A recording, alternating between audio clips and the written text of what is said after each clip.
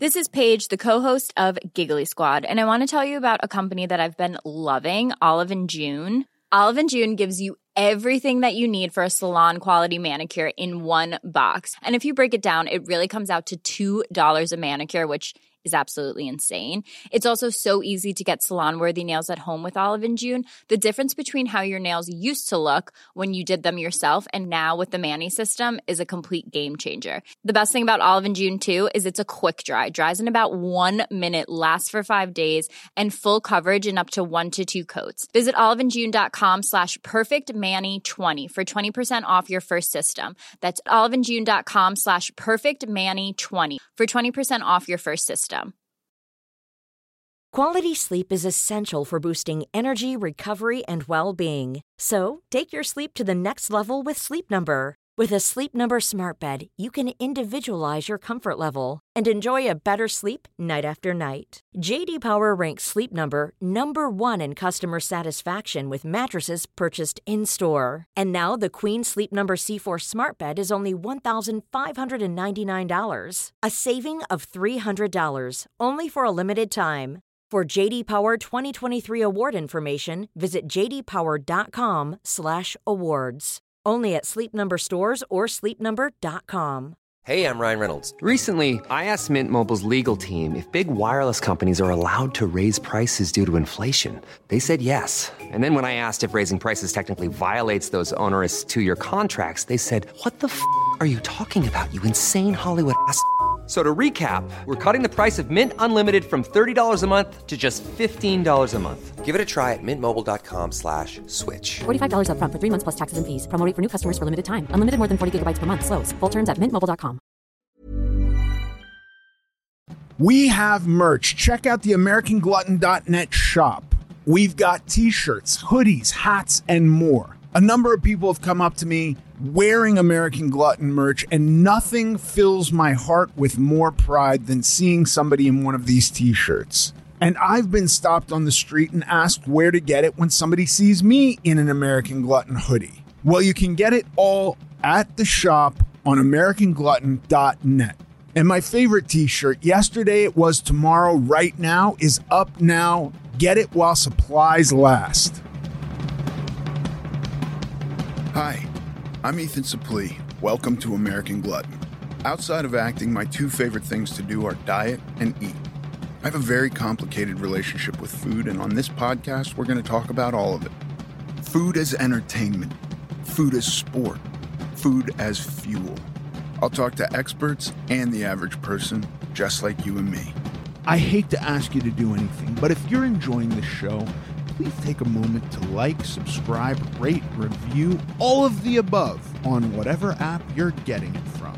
My guest today is Dr. Christopher McGowan. He is the head of True You Weight Loss. You can find them on Instagram at True You Weight Loss. Dr. Christopher McGowan, welcome to the American Glutton Podcast. Ethan, thanks so much for having me. I'm excited to be here. I'm excited to talk to you. So you are a weight loss doctor. That is your primary specialty. Is that right? It is. Yeah, I'm in an ultra subspecialty technically of gastroenterology. So it was kind of a winding path to get here, but I am an obesity physician. I treat patients who need help with obesity, but in a very subspecialized way. So technically I'm a gastroenterologist by training. But now treat patients with these advanced endoscopic tools for weight. Okay, and a gastroenterologist, like, I'm not a medical guy, so I don't know that much. But you are the guy who checks the pipes, so to speak, and tells me if there's any problems in there. Is that right? Like, if I have an ulcer, I would go to see you. Yeah. Basically, we're the plumbers of medicine. Yeah, I appreciate that analogy. Yeah. So, I can walk you through a little bit of my background. And so I am a gastroenterologist. That means I trained in internal medicine first, and then gastroenterology and hepatology. And what happened is I exited my training and I was treating patients with digestive disorders. And it became really apparent that the root of most medical conditions is either directly or indirectly related to weight. I think that's well established. And what I kept running into in my practice is patients coming with various diseases or conditions or just symptoms. And, we need to address weight, but I had nothing to offer.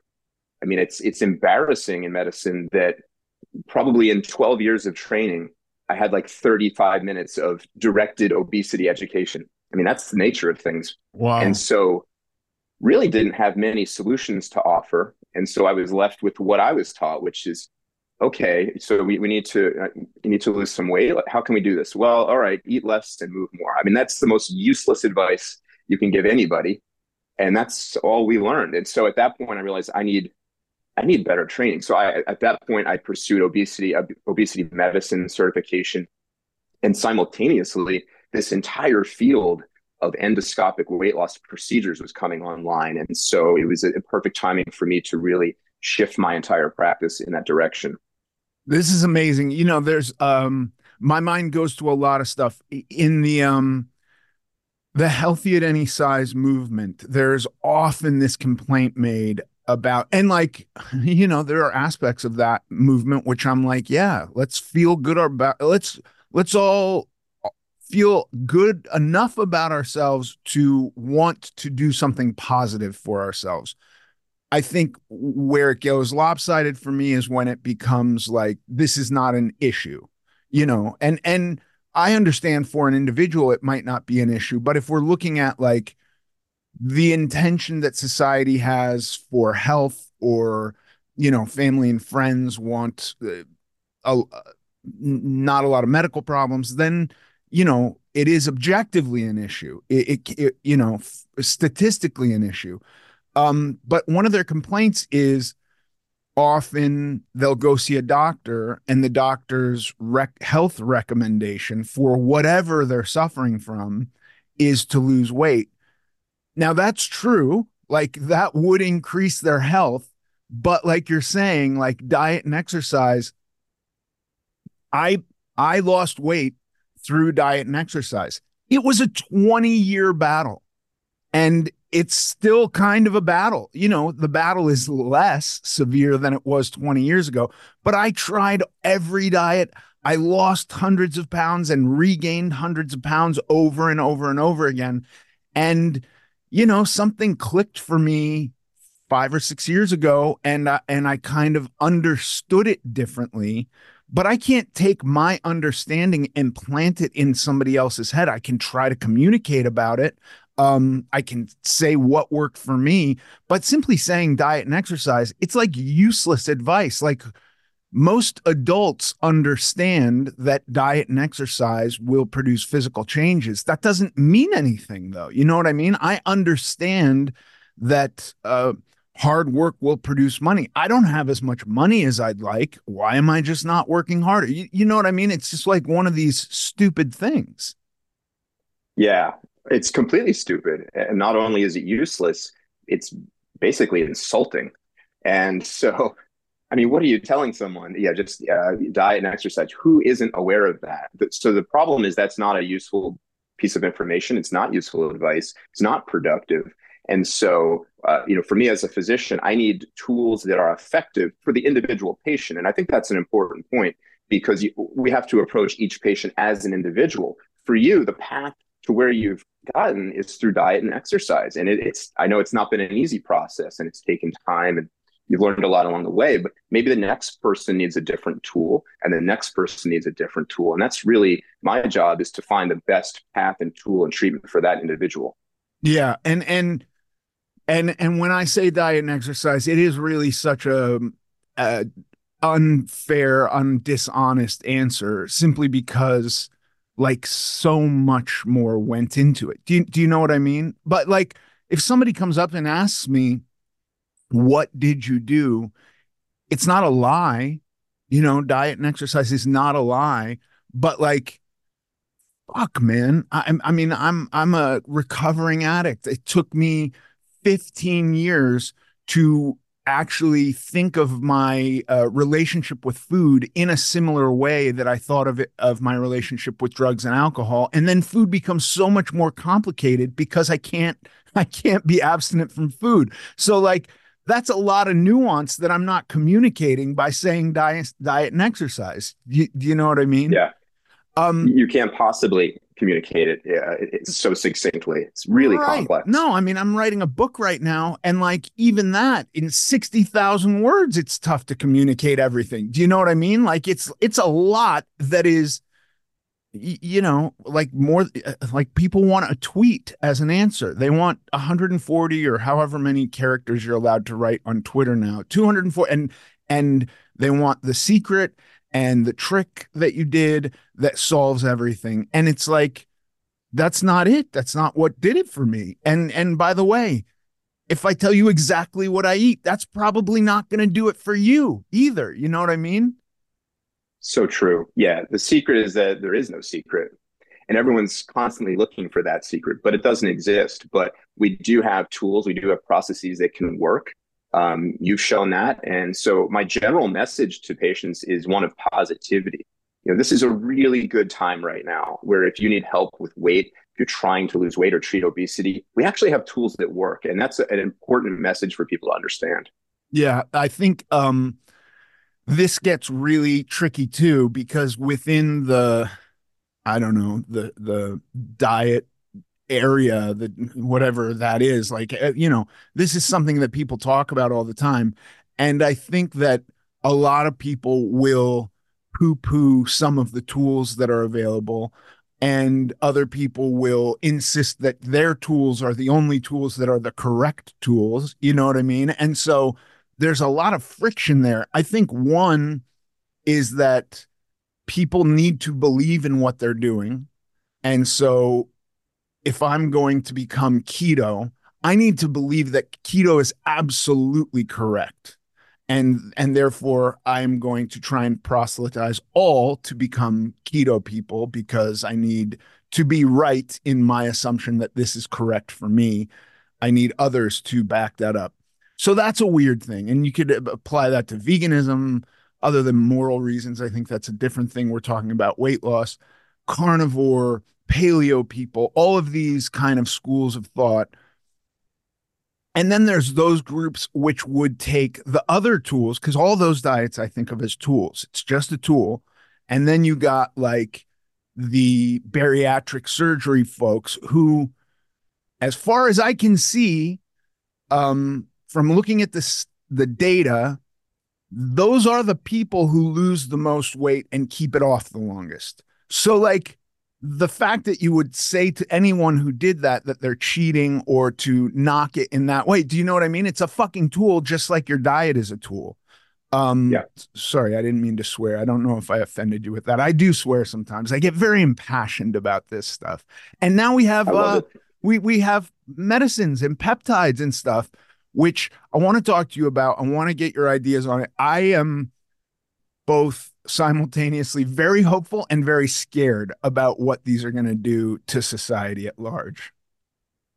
Yeah. And there's a lot to talk about there. I mean, look, you can't get away from the story every day. It's been in the news for the past 2 years or so, all the talk about the GLP medications. Mostly that's warranted. I mean, they are game changers as they were hailed when they arrived. It is true. We didn't have truly effective medications prior to them, and they really do work.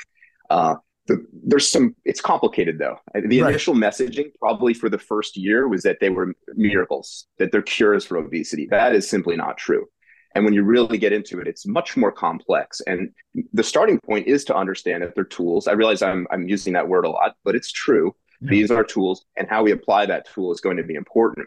You need to put the whole package together. And that is so important. So in our program, if a patient's starting a GLP medication like Wegovy or Zepbound, we partner them with a dietitian and a health coach, and they have a medical provider. And it's really comprehensive, because we want to, of course, support weight loss, but we really want to make sure that is long lasting, that once we reach a goal weight, we're maintaining. And often that part of the message is left out. I've over the past year have the numerous interviews and commentaries around meds, and I can tell you that out of 100, probably 100 interviews, I mentioned that piece. Like, this needs to be a treatment that's comprehensive, and it's always left out. Right. never mentioned. Yeah. But it's probably the most important thing. So that's maybe one aspect that people need to understand. But when the medication is provided within this comprehensive framework, they're really effective. But the next thing is people need to really understand that these are long-term treatments, and they're not quick fixes. They certainly aren't cures, but they're effective long-term treatments. And so for that, they're really valuable. Now, they're not for everybody, but it's a major advance in the field. Yeah. See, I think if I had been, if these had come out in 2000, I would be on them for sure. And I mean, fuck, even if they had come out in 2010 or something like that. But I do know for 15 solid years, I would do a diet, lose weight, and then regain the weight. And sometimes it would come back slower than other times. I've now maintained this weight for 5 years, and I'm not going to lie, like it's a daily thing. It's not, I kept waiting for the weight to go off and to like God to whisper in my ear, "You're cured, my son." You know what I mean? Like and that's not even really such an exaggeration. Maybe it wasn't in literal terms like that, but I was waiting for this change within me to happen from losing weight. It never ever happened. And so I would do diets, and the diets that produced weight loss the quickest, I would just repeat them. And I would go like, well, it worked last time, but my idea of work was just weight loss, right? I never had that maintaining part as a part of the factor. It was just like, well, if I can take off 30 pounds in 30 days on X, Y, or Z diet, I'm just going to do that again because I know it works. I lost 30 pounds. And so my fear with, and then I've been doing this podcast for a long time. And one of the things I talk about more than anything is maintenance and how important it is to me, simply because I didn't really think it through for a long time. And, even close friends of mine stay on this cyclical pattern of losing weight really rapidly and gaining it back. And in conversations with them, they all will say they want to maintain the weight loss, but they'll all go back to the quick fixes.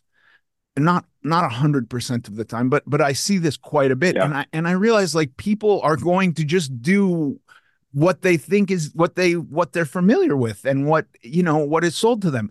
And so along comes Ozempic and makes one of these crash diets. Sorry, I know you called it the other name, the weight loss name, Wegovy.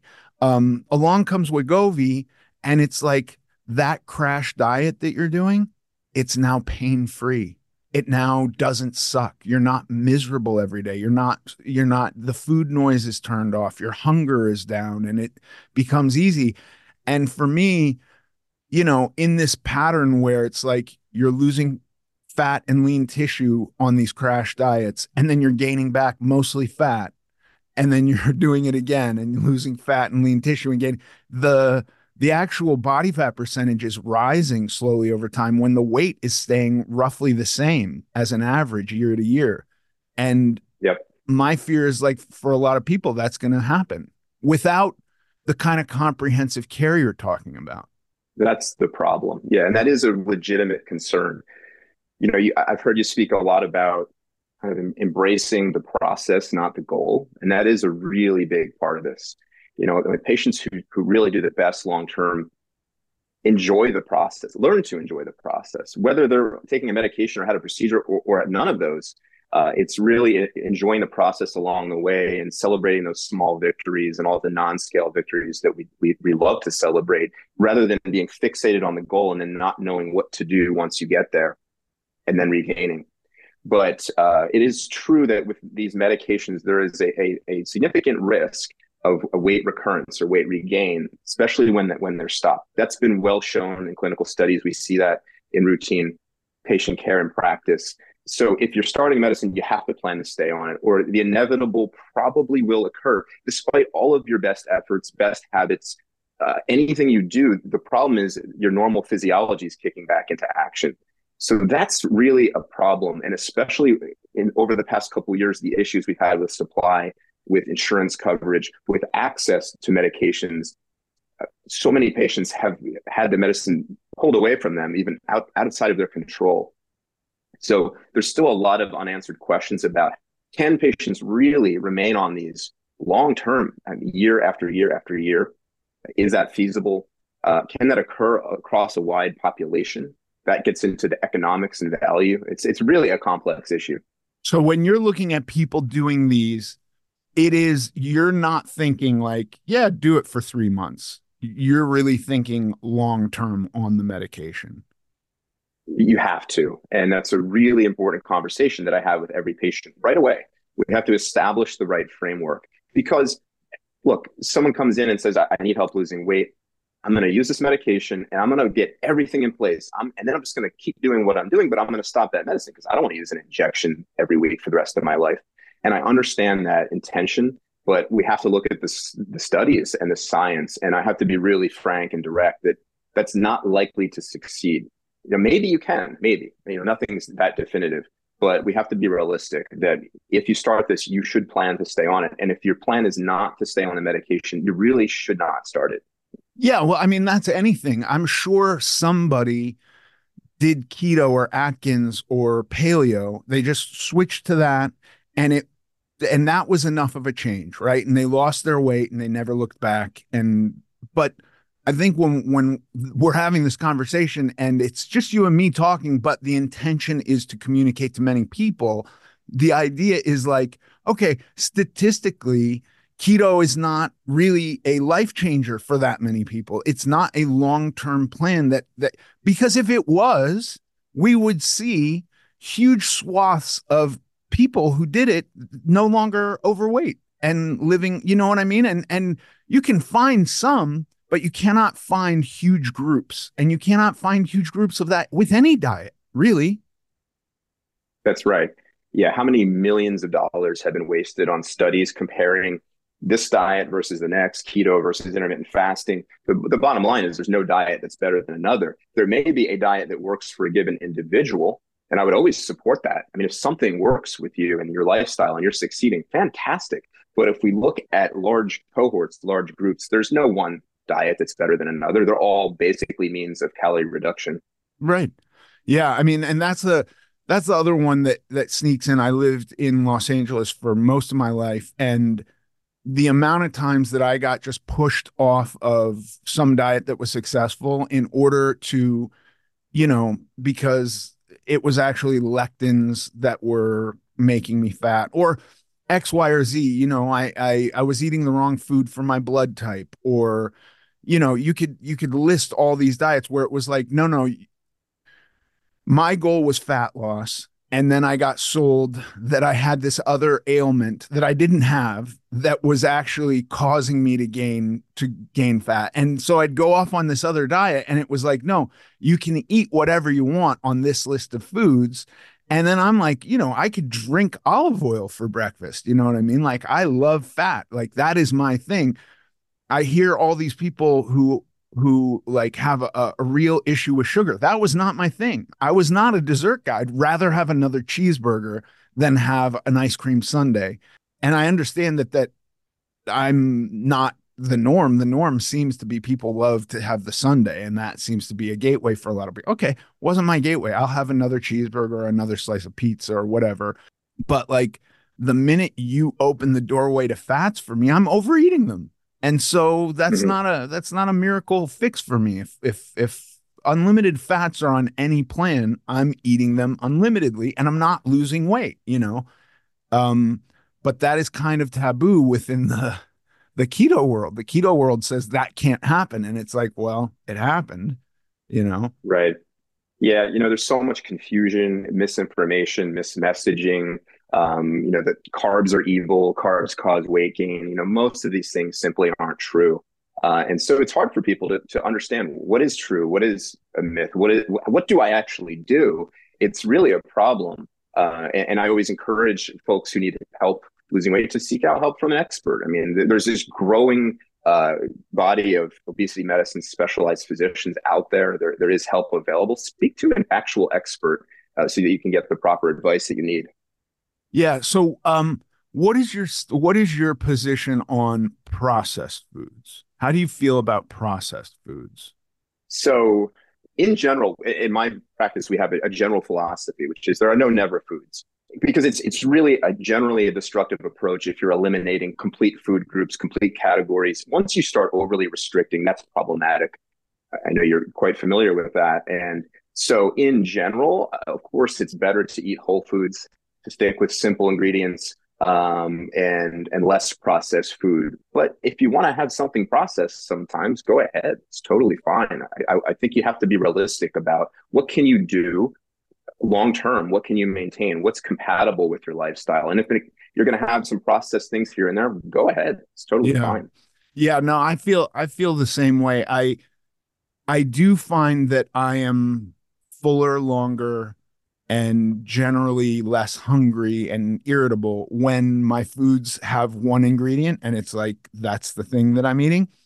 So that's what I try to do, but I'm not abstinent from processed foods either. I do I and I try to make the processed foods I eat to be at least lopsided towards protein. If I can get a bag of chips that is protein heavy, carb and fat light, that's the thing I'm going to have.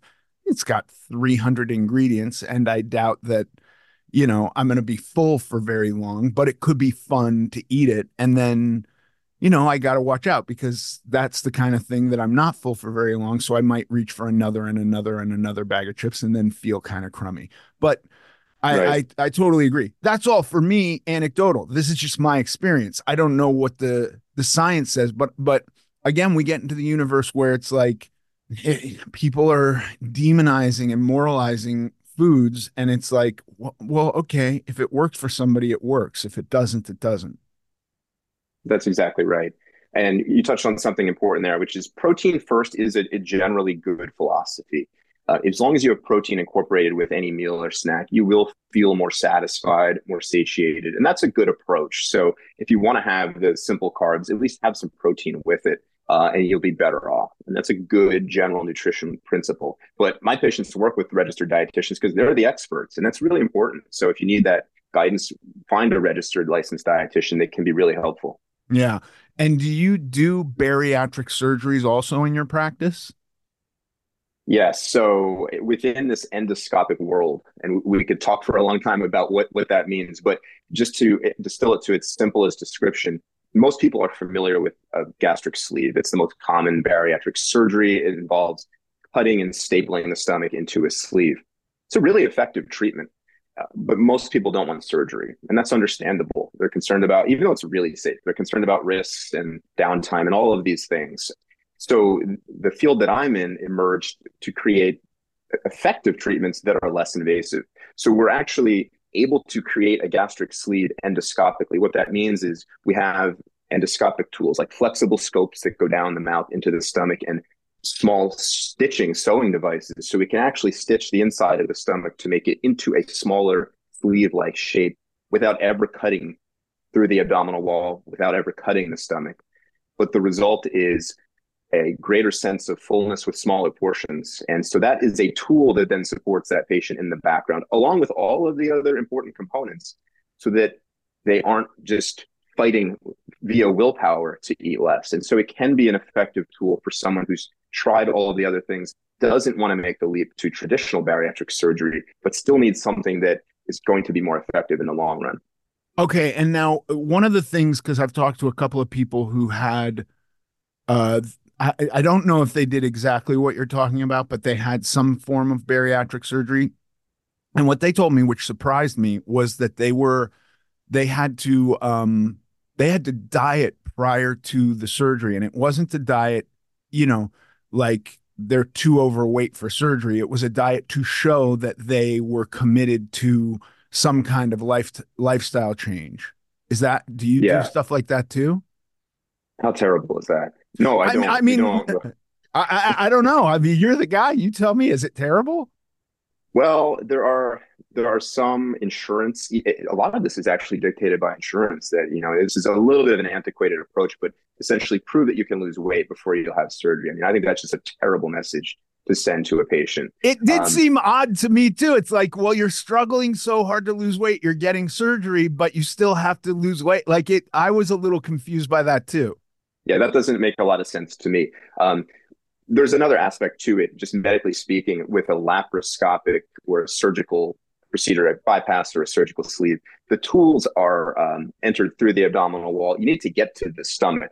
So there is actual reason for someone to fast for, say, 2 weeks ahead of that type of surgery. It leads the liver to shrink in size so that the stomach is more accessible.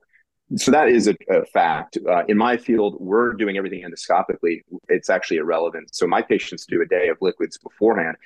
I generally say, come in strong. Like, I don't want you fasting and trying to lose weight ahead of time. You're going to lose that weight anyway. Let's come in strong and ready so you can recover and bounce back as quickly as possible.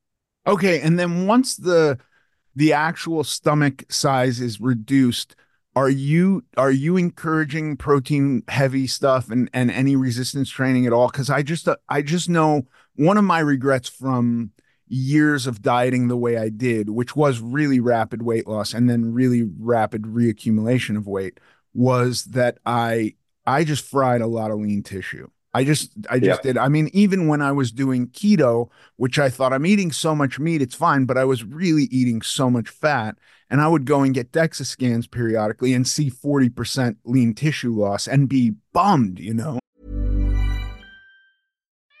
We love our pets, but when the floor's covered in fur, that's harder to love. Eufy X10 Pro Omni Robot Vacuum has powerful 8,000 PA suction to make hair vanish from floors in just one pass. Plus, the roller brush has automatic detangling for easy hands-free maintenance. Want to know more? Go to eufy.com, that's EUFY.com, and discover X10 Pro Omni, the best-in-class all-in-one robot vacuum for only $799. Cool fact, a crocodile can't stick out its tongue. Also, you can get health insurance for a month or just under a year in some states. United Healthcare short-term insurance plans, underwritten by Golden Rule Insurance Company, offer flexible, budget-friendly coverage for you. Learn more at uh1.com. Hey, I'm Ryan Reynolds. Recently, I asked Mint Mobile's legal team if big wireless companies are allowed to raise prices due to inflation. They said yes. And then when I asked if raising prices technically violates those onerous two-year contracts, they said, "What the f*** are you talking about, you insane Hollywood ass?"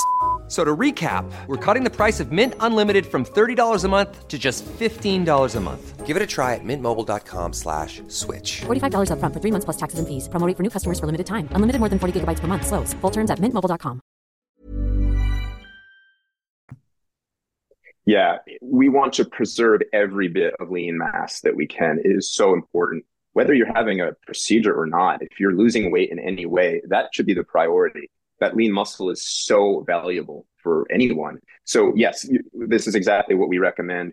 Now, if someone's had a weight loss procedure, they're typically on a liquid diet for a couple of weeks, and that's all protein. That is protein shakes every day. We're focusing only on that. But even as we transition along to regular food, it's always protein first, every meal, because the portions are generally smaller than what you're normally eating. And so we need to make sure that every patient has a minimum of at least 60 grams of protein a day. And for a man, that's going to be higher. We might be at 90 or 100 or more grams per day, just as a foundation.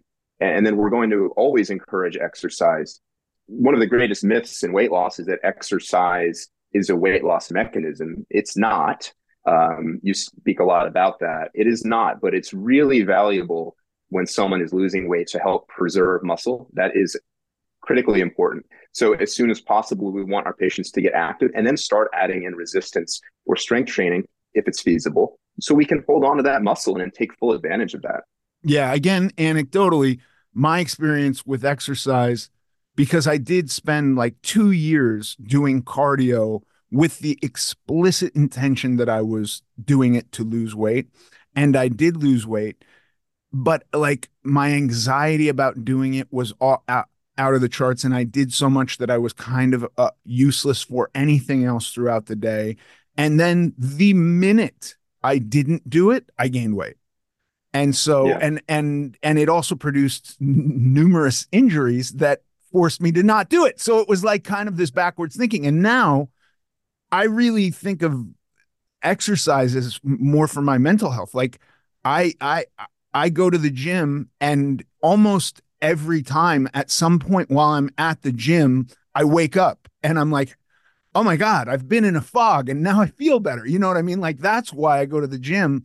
And like I'm, I just to be completely honest, I'm never happy with how I look. I just am not. And so I want this idea of retaining whatever lean mass I have. And so that's part of it. But it's got nothing to do. I'm not there thinking like I'm burning calories. That's just not.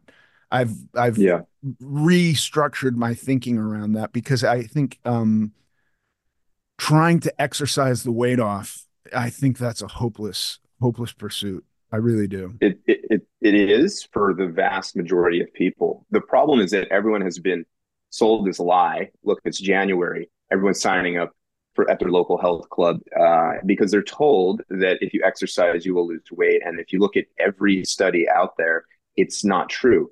And this triggers some people, I know, but I'm not I don't deliver this message as to be pessimistic, because there are so many valuable aspects I exercise every morning, no matter what, every day, because of, frankly, for my mental health more than anything else.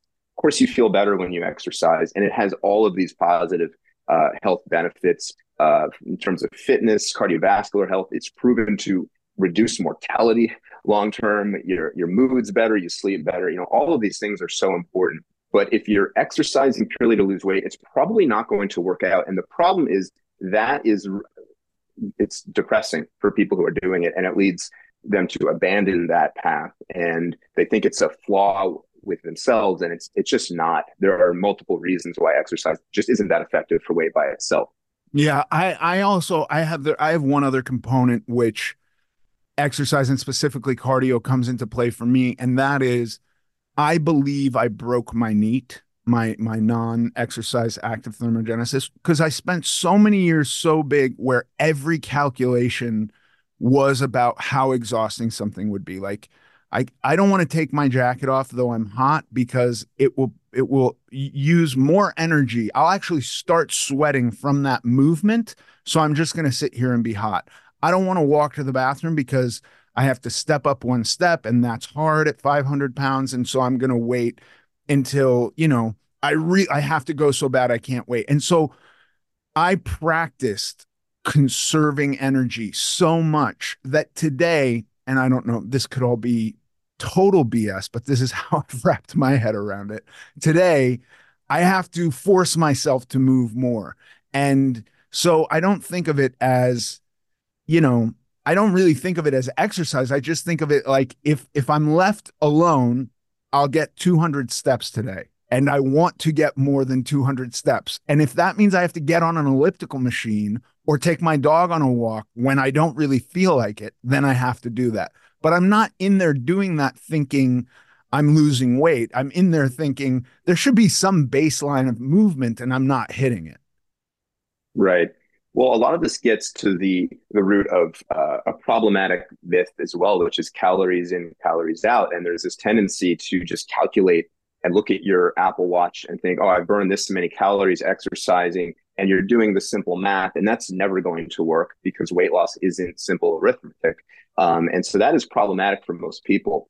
But you did touch on something important, which is that NEAT, or the non-exercise activity thermogenesis, which a lot of people don't think about. It's more important, and it's a bigger proportion of your daily energy expenditure. So the exercise is important for your health and your well-being and all of those things, but actually those movements throughout the day are more significant contributors to your overall energy expenditure. So we don't want to ignore those, and especially so many of us working remotely and at home. And now you might walk 10 feet to the bathroom instead of across the office, and you're not walking into the building, and all of those things that added up before are now absent. So we definitely don't want to neglect that component. Yeah, no, yeah. It comes down to, for me, like intentionally parking further away from the entrance than I normally would. My instinct is park as close as possible. And now I'm like, I'm going to park a whole parking lot away and, take the stairs sometimes instead of the elevator. And yeah, it's all of that stuff, and even talk animatedly. But I do think a lot of that is occurring subconsciously, and we can't always force ourselves. We can't think about every single, you'll go crazy trying to do that. And so, yeah. How do you feel about liquid diets for obese people? Because I'll say this, The one kind of extreme diet I did when I was 550 pounds, I did a liquid diet for 2 months. I lost 80 pounds. And I will say, I never went back into that 80 pounds. I got into the 400s and I never went above 500 again, which is something. Um, when my wife and her friends start throwing around the idea of dieting, that would be the absolute last thing I would ever suggest they do, because they're all talking about losing. Like my wife will literally say to me, I need to lose 5 + 3 pounds. And I'm like, why not just say 8? And she'll have this very bizarre reasoning about what 5 means and what 3 means. And I'm like, okay, she doesn't, a liquid diet for her, I think, is psychotic.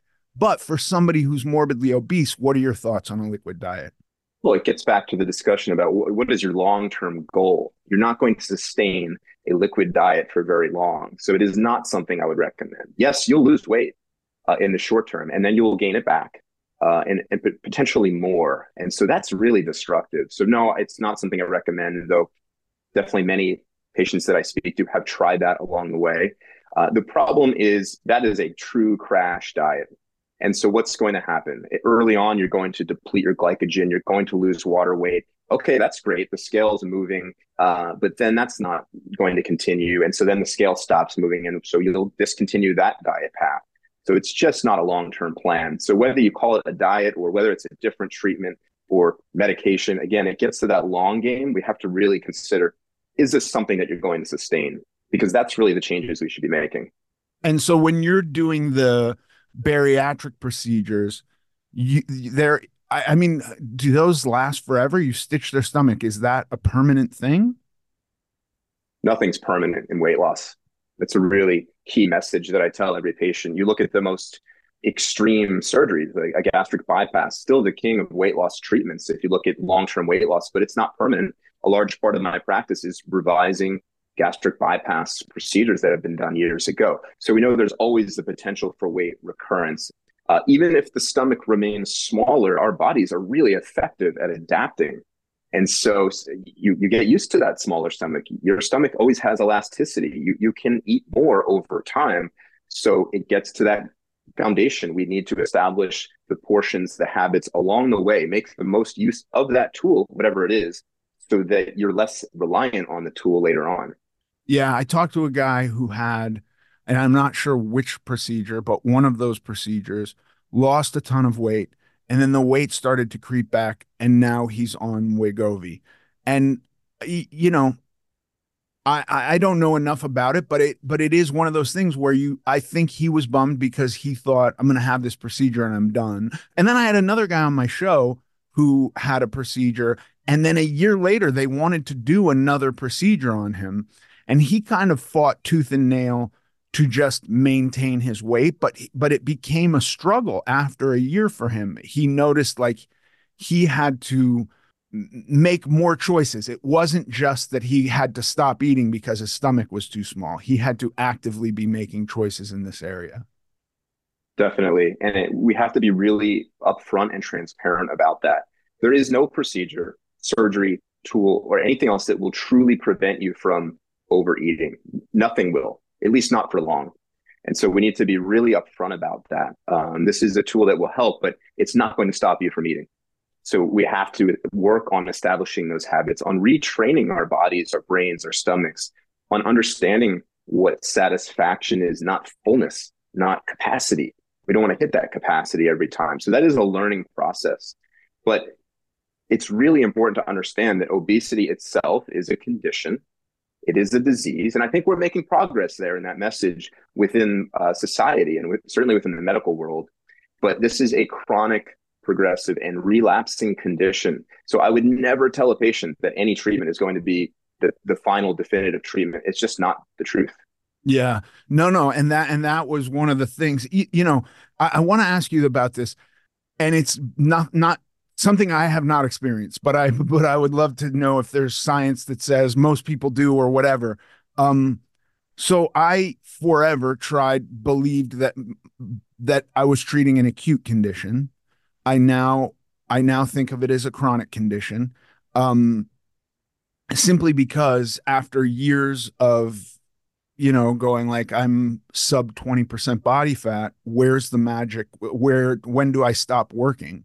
And I've gotten much better at, like we talked about, like my goal is now the work. The work is my goal, not the outcome from the work. Like I don't, I would, in terms of like my job as an actor, when I've gone to do a movie simply for a paycheck, I've not felt great about the movie.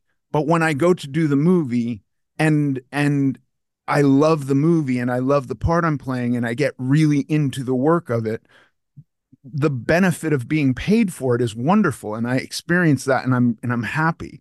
So which thing are you going to focus on? For me, is what it came down to. But as far as like long-term weight loss and the body's desire to regain weight, is there any science that suggests there is a time period where it gets easier? To be completely fair, I do feel that my day-to-day life today is easier than it was years ago. I've structured it in a way where it's conducive for me to eat in the way that I want to eat, to get enough rest. There's lots of factors there. I try to stay away from fast food. And when I say that, I mean literally in the physical universe, I try to avoid driving by fast food as much as possible. I haven't eaten fast food in many years, but I just don't want to smell it. It makes me start thinking about it, even billboards. So I like try to avoid it as much as possible. But is there some science or anything where, the human body after a certain amount, you hear about these myths where it's like, if you maintain your weight loss for a year, your body won't want to regain the weight. I don't think that's true, but I'm asking if there's anything to support any of that. No, it's not true, unfortunately. Our bodies are designed really for one thing, which is survival. And they're always going to try to promote weight when there's weight loss occurring. And so certain things will disrupt those processes. So medications, while you're on them, will disrupt those weight promoting processes. That's why they're effective. A procedure or surgery is also disrupting a lot of those hormonal processes that are underlying the constant battle that it is against weight. And so, no, it's not like those things expire after a period of time. That's why it is a chronic, long-term condition. But that doesn't need to be purely, discouraging to people. It is about embracing that process, just like anything else. Once you can settle into that routine and really enjoy aspects of it, or prove to yourself that you're succeeding, then you can be more optimistic. But we have to be realistic that things will get in the way. There will be life events. You can veer off course. We just have to act and bring things back on the course, because your body is there in the background trying to put that weight back on. It is. There's almost no way around it. Yeah, when I think about it in terms of like a movie, where you could express all of your thoughts in a way that aren't totally realistic, but they're a good substitute for realistic stuff. There are demons. There are both external and internal demons. There's what's going on in my head at all times, basically, which is like, remember how good lasagna is? And when you'd eat a whole plate of it, that's a thought that will just occur to me. When you were 5 and your grandfather made the tray of lasagna and then they told you not to eat it, but they all left and you fucking went to town. That was fun. And then you laid on the couch and you experienced bliss from being so full of lasagna. Like, that's a fucking thought that will just pop into my head with no prompting. And so there's those voices that say, like, don't get out of bed. Your phone has apps on it that any food you could imagine right now could be at your house in a half an hour. Another thought randomly just pops in my head. And then there's the external stuff where, like, I went to Best Buy to get new earpods.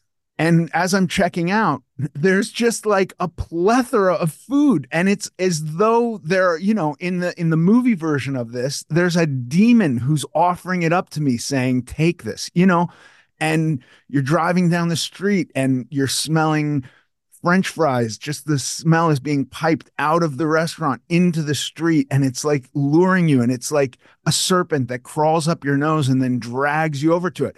So there's like those two kind of things that you're dealing with. And like, I don't want to make it too bleak, but it's fucking bleak. There's a lot to deal with.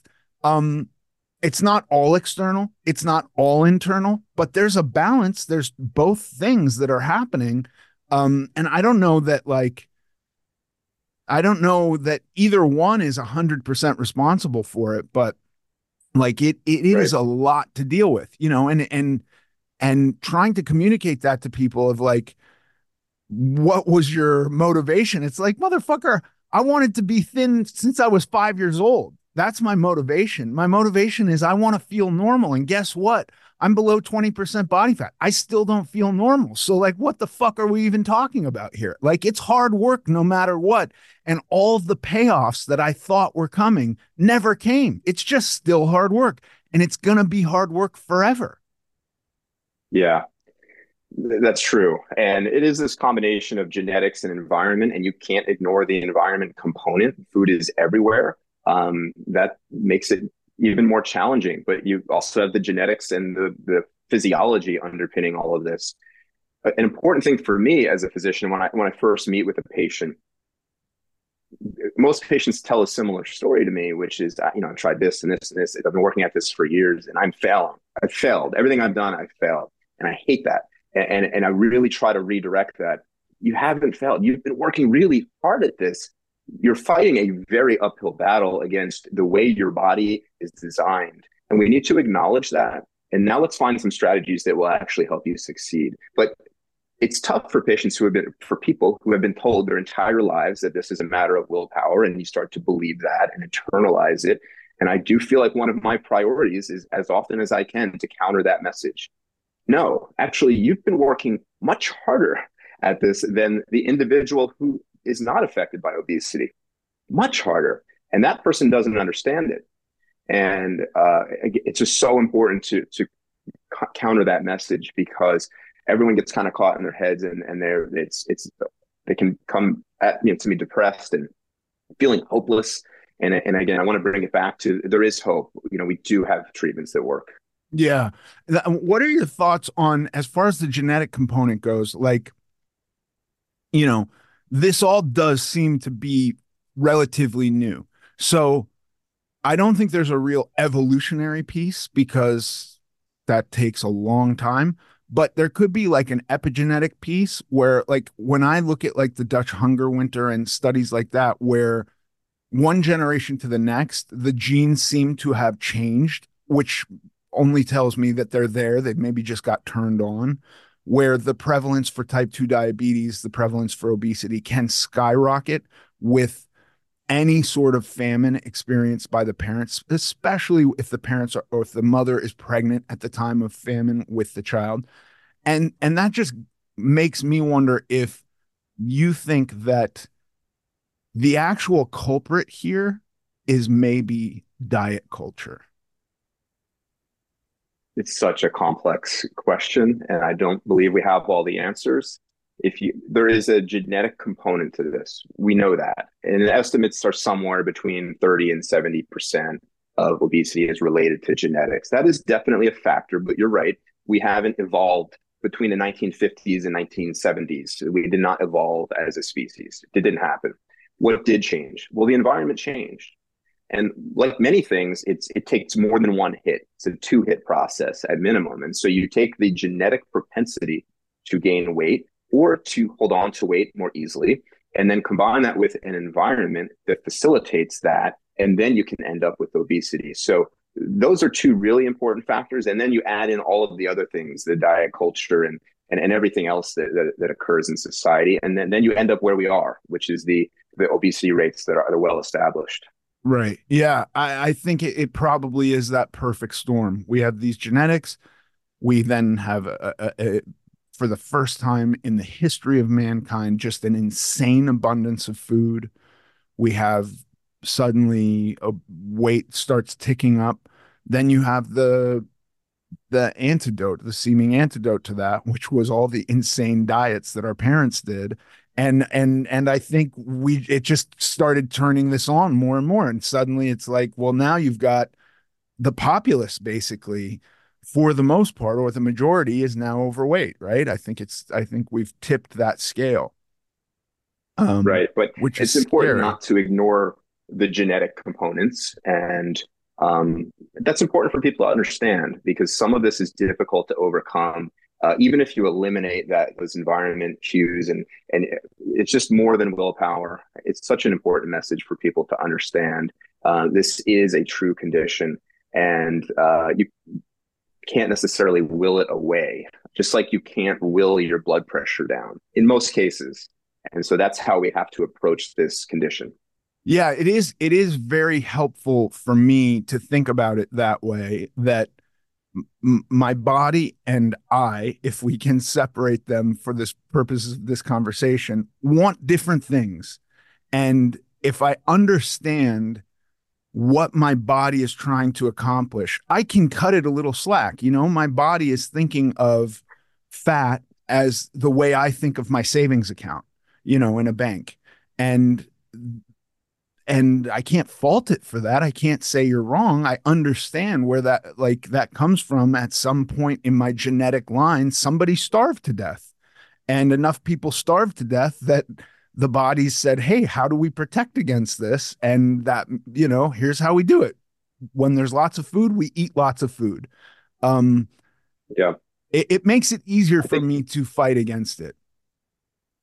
I think it's helpful to understand those mechanisms, and the knowledge can be empowering to understand why that diet is not sustainable. Well, because as you're cutting calories, your body as you're losing weight, your body is viewing that as problematic. It doesn't know you're trying to lose the weight. And then all of these pathways kick into action and ghrelin starts rising and you're hungrier. And how are you going to fight that through willpower? It's really challenging. And so it is important to know that. And I think that education component is really useful for people to understand. No, it's not that you just gave up or lost the willpower. Actually, all of these things were happening to try to stop you from dieting. Do you, with your patients, do you have maintenance periods built into diets? Like, let's say a guy says he wants to be 150 pounds, he's 350 pounds. Would you have him intentionally not lose weight for periods of time before he gets to whatever goal he's set for himself? Not necessarily. What we will do, though, is we will update the nutrition plan over time as weight loss is occurring. We want to continue to reevaluate the basal metabolic rate and activity levels and adjust to the nutrition plan. But none of this is made to be drastic. This is all just consistency over time. Most patients are surprised at how much they are able to eat or allowed to eat in this process. We want this to be manageable long term, and it takes a year to year and a half to lose the amount of weight that you lose with a procedure like this, or even with the newer medications. That's how long it takes. So we want to keep that view of a year plus time period and nothing drastic along the way. And we're just chipping away at things month after month. But that's where that accountability is really important as well. You need to work with the team, follow up, so we can both be held accountable. Well, I will say, and again, anecdotal, but just to put it in your head, my experience was, because at some point, maintenance is forever, right? Whatever your goal is, the idea of long-term sustainability is maintenance for the rest of your life, right? That's the last time I was on a long-term diet, by breaking it up into blocks of maintenance periods that were prior to my goal, it really set a foundation for me that when I got to the long-term maintenance area, I'd already understood it and I already had worked at it. I will say, at the same time, those months where I was maintaining prior to reaching my goal were the absolute hardest diets I've ever done, because I would get on the scale a few times a week and be devastated at no change. I'm still devastated. I'm maintaining my weight right now and still devastated every time I get on the scale. And it's not just miraculously gone down. And I know if it does miraculously gone down, I didn't eat a lot of salt the day before. It's pretty much that simple. But like, it kind of set me up in a good way to talk myself through that. When I got to the place of like, okay, I guess this is my weight that I'm going to maintain for a long time, having practiced doing it at 300 pounds and 350 pounds, where it was like, okay, now I'm not losing weight. How do I eat? I got to learn how to do this. It was easier, I think, than just dieting straight through and then getting to a point where it's like, well, now you're on maintenance and now you're going to learn how to do it. That's just my 2 cents. I have no other data to support that that's going to be successful for anybody, but it was helpful for me. But that's an interesting perspective. Well, a big part of this is learning along the way, and we have to do that, but also acknowledging that weight loss is not linear, and it's far from it. And there will be periods of time where the scale will not move for weeks, sometimes months, despite doing it's awful. And so our general advice is just tuck that scale away. If you're adhering to the plan, we always say, trust the process, and let us, trust us, and just stop weighing yourself. There are times where you have to put that scale away. It is so destructive. Yeah, no, I totally agree. I think for people that it really screws with, like if you have to use metrics, use a tape measure or how your clothes are fitting or whatever it is, the scale can be, it's just like this angry little machine that makes you feel like not a person every day. It's a terrible thing sometimes. And then for other people, it's like, no, it's a metric that is not screwing me up too much. I've gotten to the place where I have to have a conversation with myself pretty much every time I get on the scale, but it's a conversation that I have, and then it takes 4 seconds and then I'm done. Yeah, it's important to have a healthy relationship with the scale, and not everyone can establish that, but it's the number that we're all used to. That's how we judge weight loss. That's the number, but it is so limited in the information it provides. And especially someone who starts adding in strength training and resistance and exercise, and even telling every patient the scale's not going to move for a while. You're going to be changing body composition. And if we can measure that, great. If you can do the DEXA scans like you've done, if you can just measure with tape measures, great. We need to track those things because that scale's not moving, but there's major changes occurring and you need to recognize those. That's amazing. Doc, this has been a great conversation. I think you're awesome. Thank you very much. Thanks so much for having me. This has been great. And now for the Q&A. Here is a question for you from Regina. Hi, Regina. Regina says, I've lost 45 pounds last year and I'm really happy. I was very disciplined and I got there. Now I want to eat other things sometimes. I want to try to enjoy the old foods that I used to have. When I go to dinner with my friends, I want to share what they're eating. I want to eat the bread.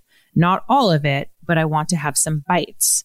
I'm just scared that these things will open the door to my old life. But I don't want to live the rest of my life feeling like I have to restrain myself at every meal. What do I do to let myself have something from time to time without this fear of going backward? Regina, this is a great question. And this is like the whole game, right? How awful would life be if we were just depriving ourselves of something that we really enjoyed doing? I say that, and then I think a little bit of like, well, I sure did like to drink and I don't do that now. And is my life really awful? And I go, no, my life is not awful because I don't drink.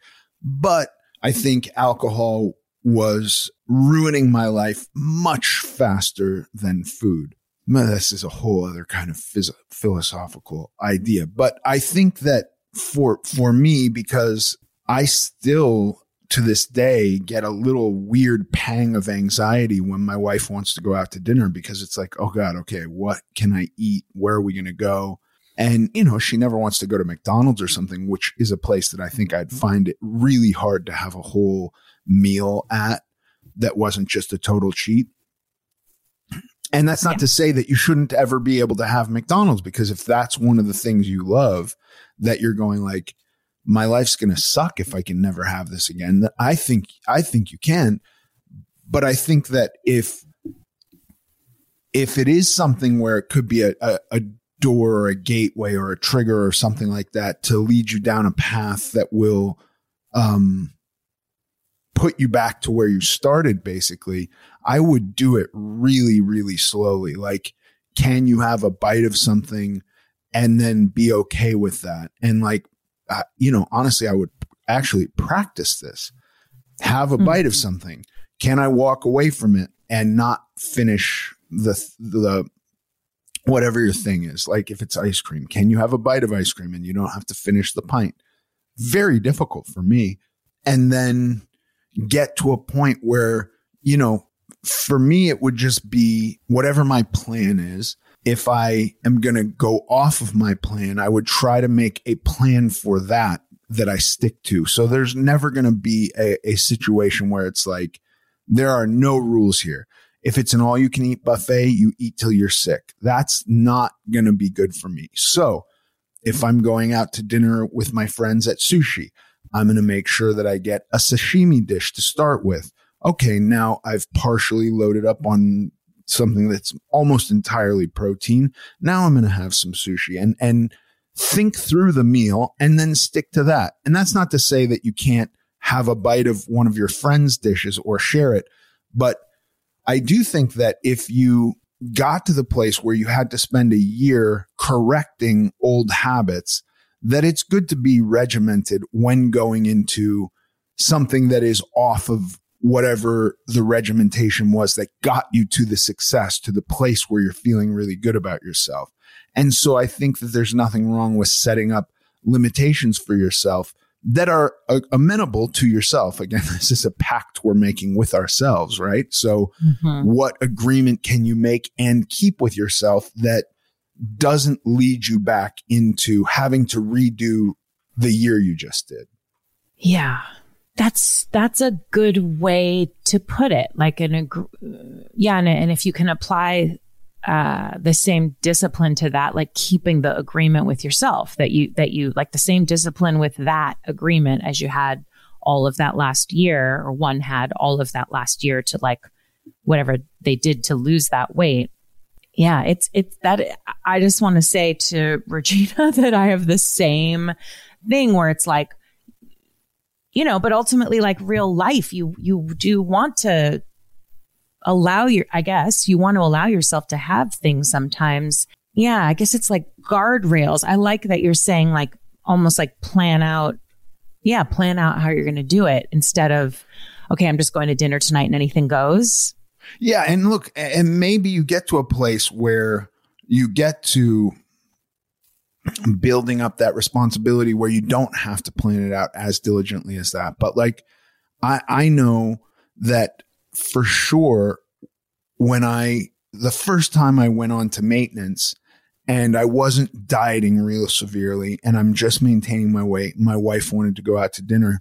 I really, for the first entire portion of maintenance had to go like, okay, where are we going to go?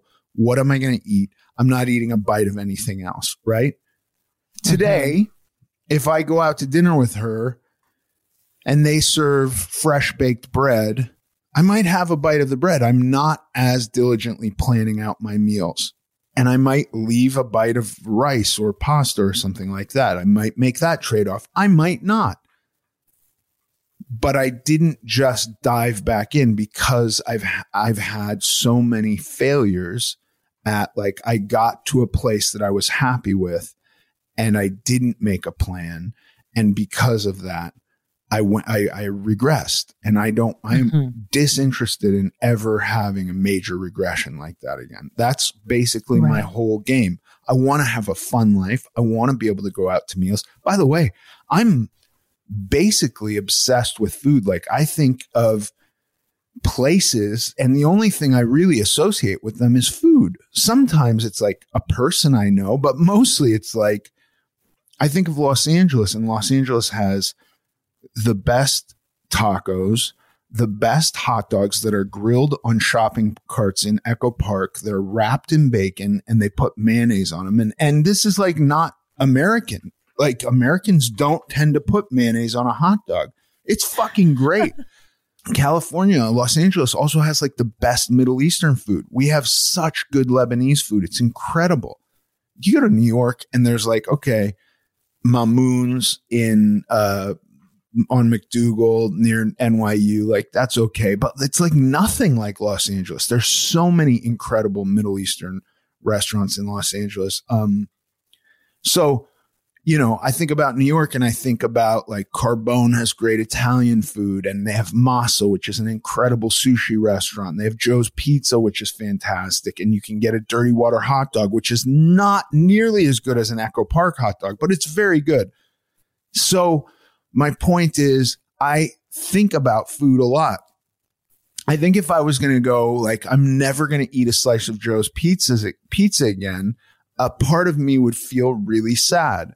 I haven't eaten a slice of Joe's Pizza in quite a few years, but I'm not putting it off the table forever because I find joy in food also.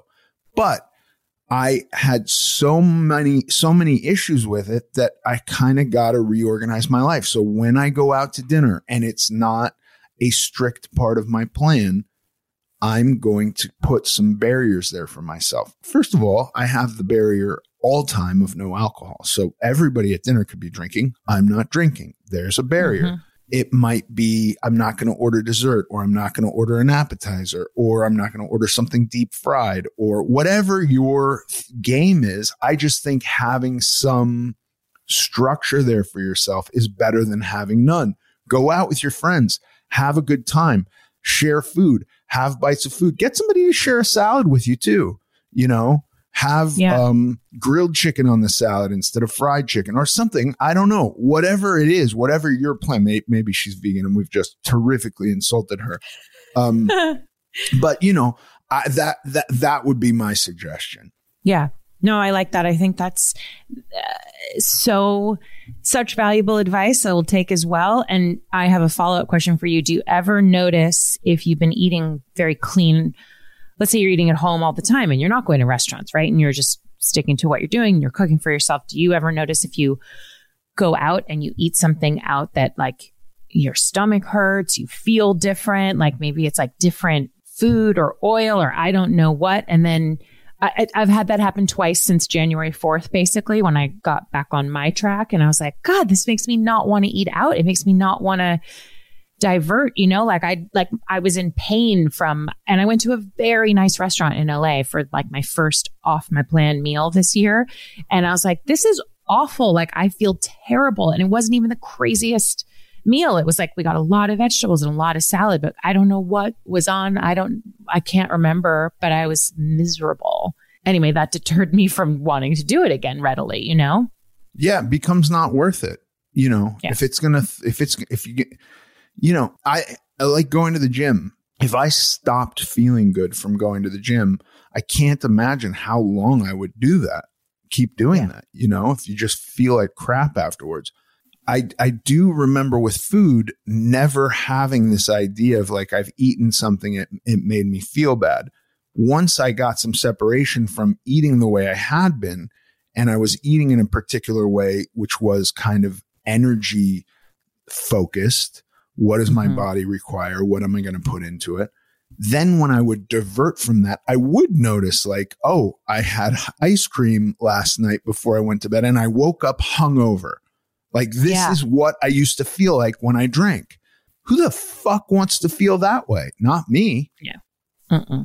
No, and I don't want to feel that way. I think as I get a little older, I want to feel that way less and less and less. I also, if I eat something like that, I wake up and like my face is puffy and there's bags under my eyes from whatever was in it, you know, sugar or something. It's like an instant reminder. It's an instant reminder that you went off of your successful thing, you know, where you're feeling good. Yeah. Yeah. And that's my suggestion for Regina. I think your suggestion is great. And yeah, Regina, let us know how that works for you. If you have a question that you'd like Ethan to answer on this, please email it to us at americanglutton.net.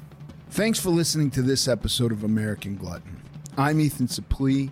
You can follow us on Instagram at American Glutton Podcast. Sincerely.